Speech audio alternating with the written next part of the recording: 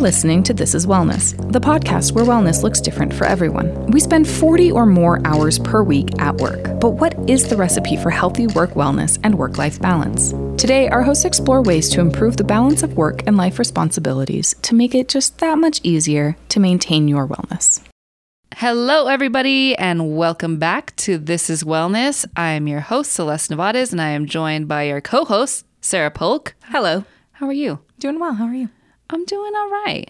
You know, got a big cup of iced tea here, had an awesome grilled cheese, feeling good.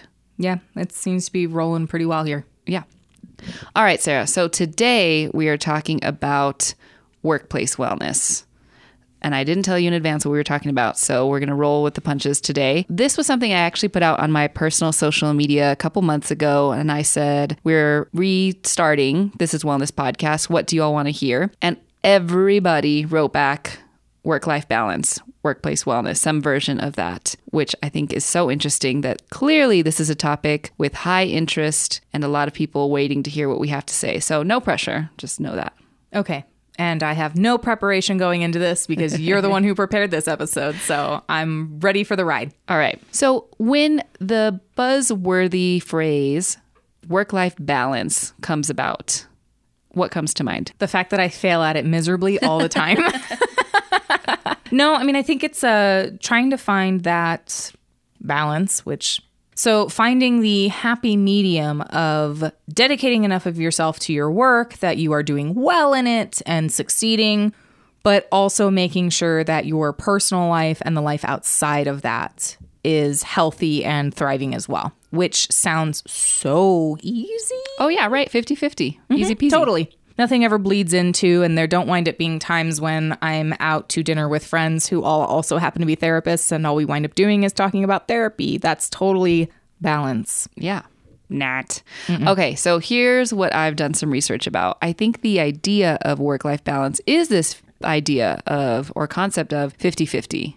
Right? Like I go to work, I come home, and I completely shut off from work, and I am completely present with my family or friends. And if COVID has taught us anything, yeah, right? We all worked from home for a little while. Well, most of us, I should say. There are a lot of really wonderful people that stayed out, worked, and held our community together. So my thank you to you. But what I'm trying to say is when we started working from home and living at work, as I like to call it, we got a bunch of things sort of bleeding in and out of each other, like you said, and that those clear lines were super blurry. And I think as we move out of COVID, or we're in this, what we'll call the new normal, the lines keep getting blurrier, I think, in what I'm seeing and why I think so many people requested this topic. And that, not everything is so clear cut. There is no end of day and then I'm done. I think we do on our drive home even think about, did I send that email? Should I call that person back? Did I say the things I needed to say in that meeting or that presentation? So how do we actually establish work-life balance in a way that's realistic, in a way that's feasible, and protects our overall mental health and wellness? So one of the things that I want to do is redefine it. And work-life balance does not mean equal balance. When we think about scales, right, one time or another, we're going to tip one way or another. That is normal. The problem is if you don't realign and come back to some sort of 70-30, 60-40, if it's 90-10 all the time and then 90-10 the other way, that's swinging too hard right and left. Well, it's not sustainable in any way, shape, or form. Right. And I think that's what I see folks doing. Like I need to work myself nonstop, got to hustle for my worth, which I see a lot of people doing too on social media, or I need to completely disconnect and I don't want to talk to anybody. And it's like, I don't think either one of those are actually sustainable. So understanding that work-life balance does not mean equal balance. It can shift and change. But our job as people is to make sure we're monitoring that and not waiting until we've been at a 90-10 sort of shift for 2 weeks and then we're taking it out on everybody around us, which is typically what I've learned. That's when people are like, you need to have better boundaries. I'm like, ugh. So I've done something wrong. So work-life balance is a cycle, not an achievement. I like thinking of that way because me too. Instead of like, I have gotten there, I am balanced. It's you're always working on it. Exactly. But that also sounds exhausting. Well, it can be in that it's something you have to monitor, but just like everything else we monitor, go to the doctor if we need to, not waiting until you go to the emergency room to take care of something. Yeah. So that goes with our work-life balance as well. Not waiting until use or lose time to use all your vacation. I'm looking at Sarah. Hey, but I am using it. Okay. To then say like, well, and she didn't do this, but I've taken a vacation all year and I just need my days off. And how are you doing this to me? You know, that kind of thing. Then you're getting to a place of burnout, which we are covering next week. So be ready for that one. But thinking about it as it ebbs and flows. And so monitoring it regularly and not waiting until either HR calls you in. That's a problem. Yeah, that is a problem. Or your family goes, you are a nightmare to be around and we don't want to spend Thanksgiving with you because you were just awful and grumpy the whole time. Or other things in your life are kind of out of whack. I know we've talked about this before of how sometimes certain parts of your wellness can compensate. So as long as I'm doing really well in work, I can have some other parts of my life maybe be slightly off, but that accomplishment or that positive can be enough to sustain me, right? We talked about that with the whole height of COVID, where it was like socially, I'm struggling here because this is not my jam. This is not how I communicate with people. This is not what I want and what I like. But intellectually, I am, channeling my efforts in such a way that it can compensate. So we're looking at both the work and the life. They can compensate for one another at times. But always keeping that in check and never letting one overcompensate. Exactly. Consistently. Right. Okay. Got it? Following me? Yes, but at the same time, I feel like I'm going to fail at this miserably. So how do I make this manageable?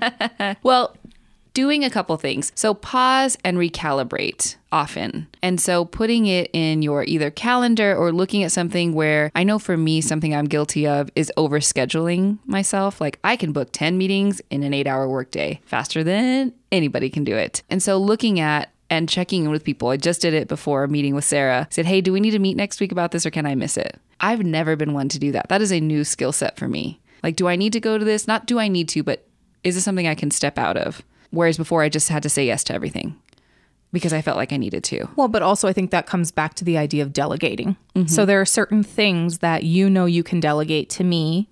And there are certain things I know I can delegate to you to where I say, I'm off on this day, but can you meet with those people anyway? And really being able to have that trust and that community, like we talked about in terms of our environment last week. Hello. Bringing it all together.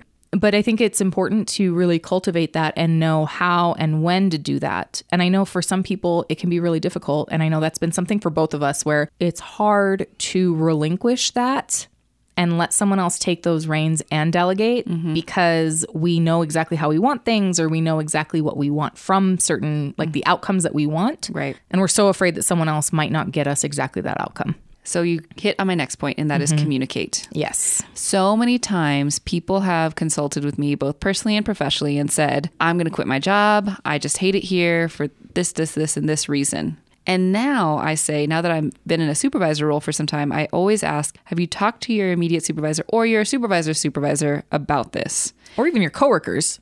Well, I just mean, have you given your supervisor the opportunity to change those things? Yeah. Like, I think we complain or suffer in silence. It's like, ugh, and so saying yes to 10 meetings and then not letting anybody know or my supervisor know, hey, I'm doing this and it really sucks and I'm miserable. Because then they can have the opportunity to say, well, let's look at that. Like, I didn't even know that was happening to you. I've supervised people in my career where people will be at their breaking point and they're like, well, it's because I'm doing all of this.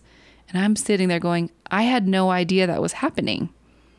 Let's talk about that. Let's reorganize. Let's reprioritize some things. And so making sure that you're communicating with your supervisor or people at work that can make those changes or help you make those changes in order to be well and find some kind of sustainable balance. Like 10 meetings a day is not sustainable. Every once in a while, I got it. Crisis time, I can make it work. But if I'm doing this all the time, at the end of the day, the person who is saying yes to all these meetings is me. Nobody else. So I've got to make it more of a priority. And I think that's a hard pill to swallow for some of us, myself included, right? Like, who did this? And I think I've even sent you messages on Teams like, who did my schedule today? And you're like, let's kill her. I'm like, I know. Like, just kidding. It's me. It's when we're going after past Celeste and past Sarah for current Sarah's problems. And they're so much more ambitious than we are. They really are. They have such an eye on the prize. And we look at it and we're like, okay, the reality of the situation is you only have 8 hours. I'm sorry. Yeah. Okay, so if I'm looking at that though, what if I don't necessarily have the most supportive supervisor? How do I communicate that? Now I do, because you're my supervisor. Hello. Yeah. So this is not a, but if I've been in situations, and that's where we get to the burnout conversation next week, we're going to have that. How do you try to do that work-life balance and communicate that to a supervisor who maybe isn't the most supportive? Because I know for us, it's easy to say because we do have supportive supervisors. Right. And there has never been a time when I've gone to you and said, Celeste, I'm spread too thin. I need help. And you've said, you know what? I'm sorry. You just got to figure it out. But I know that there are supervisors out there. Sure. So what is your recommendation for that? So first and foremost, identify what you're frustrated about. Because we can go on and on. The temperature in my room is too cold and I don't like the coffee in the break room. And like, are those your real complaints or are they just the easiest thing to pick on? Yeah. Right? If you drop some long list of just unnecessary things, but at core, it is, I don't like my schedule. I don't like I don't know, where I'm placed in the building. I'm right next to the bathroom and it stinks. I don't know. I'm trying to think of environmental wellness right there. Oh, there you go. I'm trying to think of those examples, but really getting to the core of what it is that is causing this level of frustration or stress or unhappiness, to be able to communicate that. And second, checking your emotions. If you're coming into your supervisor's office and you're at a 10, you spilled coffee on your white shirt on the way coming in, everything is running late, you're just having a bad day, probably not the best time to have those conversations. Probably not. Right? Like, you know what else? Your nail polish is awful. Like, you're just going to say something that's just outrageous, irrelevant, and not helpful to the conversation. So identify at the core what it is that you're upset about, checking your emotions and scheduling a time and day to have this difficult conversation to where you are, you know, in your wise mind, as therapists like to say, and can communicate that effectively.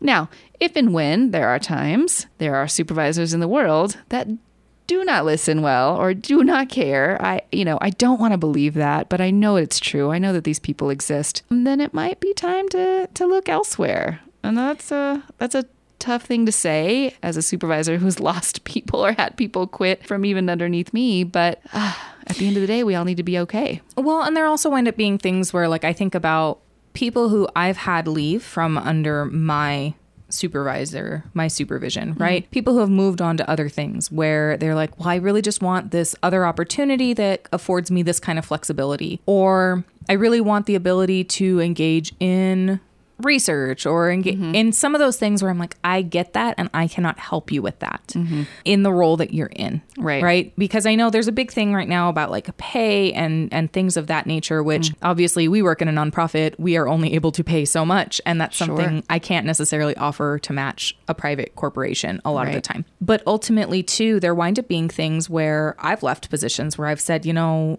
this is not stimulating me anymore. This is not the population I want to work with. Or maybe it is, but this isn't the setting that I want to work with that population in. And really being able to say, I think a good supervisor is the person who says, you know what? Let me help you figure that out within this setting, if possible. But if not, I really do support you in that. Absolutely. And I think that that's where, you know, there are some things that you can shift and change. I know in the past, having worked under you as just strictly a therapist, I was like, I miss doing groups. I went from doing tons and tons of groups to now I do none. And we were able to work that in. But like you said, I communicated that. And I said, this is what I want right now.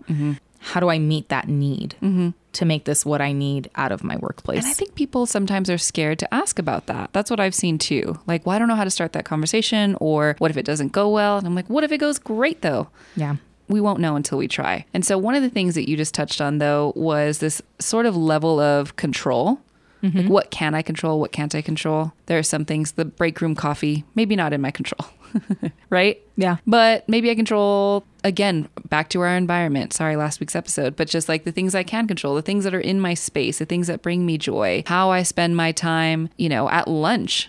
If I'm sitting at my desk trying to inhale McDonald's that was delivered to me, so I overpaid on delivery, I'm not eating well, I'm still working through my lunch. It's everybody else's fault though. well, that is in my control. I can step away. I remember before COVID, you all used to have like this walking group. Yep. You all would walk around the block. This is our old office. But I remember just being like, that is so awesome. Like that was you controlling your time during your break. Yeah. And we really did make it a point to dedicate that time to where we were not talking about work specifically. We would not talk about work. A couple of us would play Pokemon Go, which was always great. And we would kind of dictate where we would walk around. But we would specifically say like, no, that's shop talk. We are not doing that right now. It would get us out of the element.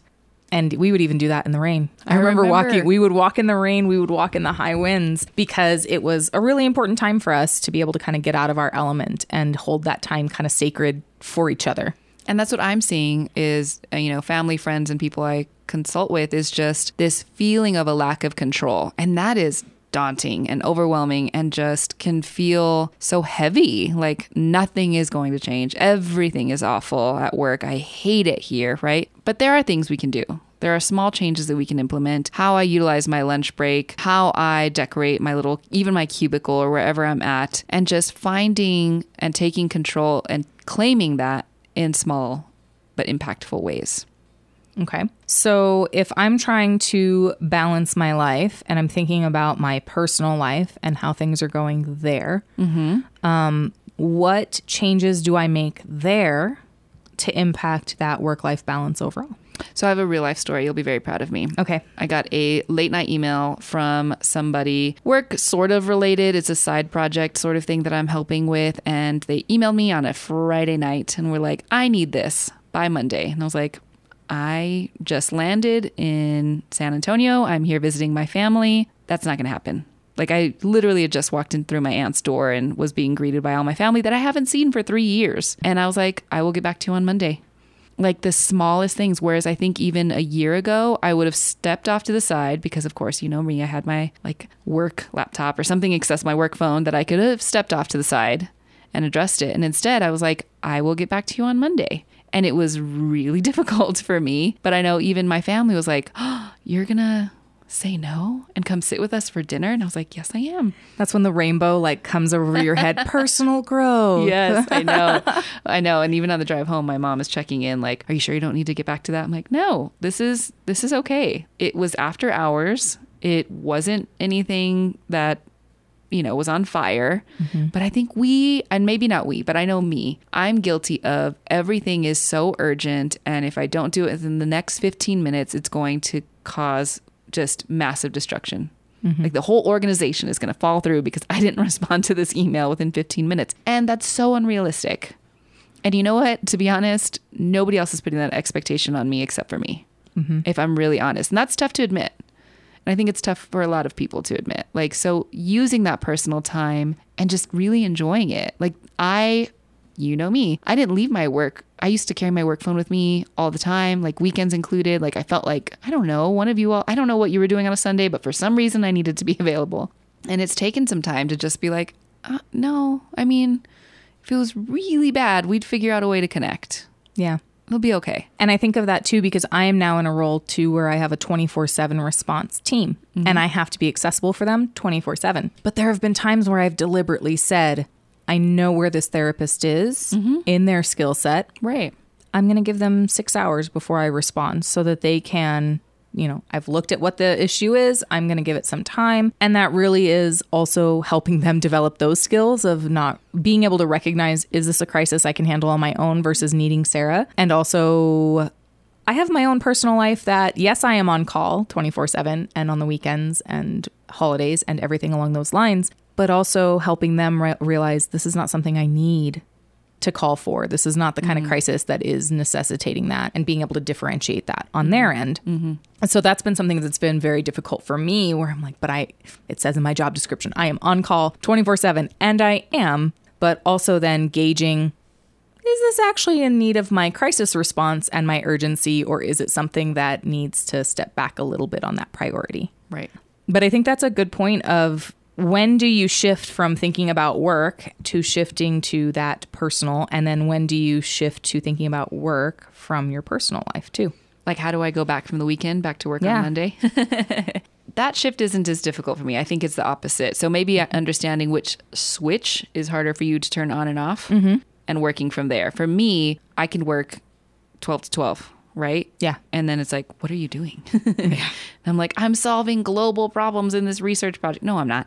I'm spending way too much time on a project that needed 30 minutes and I've been on it for 3 hours. So turning that off is harder for me. So being mindful of that, I think whatever it is, recognizing which switch is hard for you, paying attention to that and gearing that up. Like you've seen me, I used to do all day Sundays and I would email y'all just weird stuff all day. And I was like, oh, it's because I'm getting ahead. Well, I've limited that time now. Yeah. It's like an hour in the evening on Sunday to just sort of check in. Everybody good? Nothing on fire? Cool. I know for me, I also feel like that's helping me prep for what my Monday morning is going to look like. Right. So knowing that today, this particular Monday was a really light day. On Sunday, I glanced at it, saw my schedule and was like, I don't need to do anything for that. I'm good. And then communicating that. Like, hey, I've told you, like, I'm going to be out of pocket all day today or whatever the case may be, so that we can utilize each other or other people or other resources that exist within our organization, because no man or woman is an island.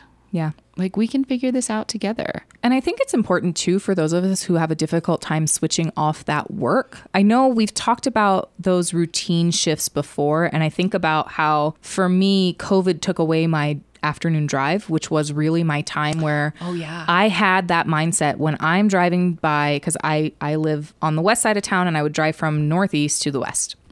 For me, I knew if I was driving by downtown, for anybody who doesn't know El Paso's kind of split by a mountain, and downtown and the mountain kind of collide. That's like the center point of where you shift from one part of town to the next.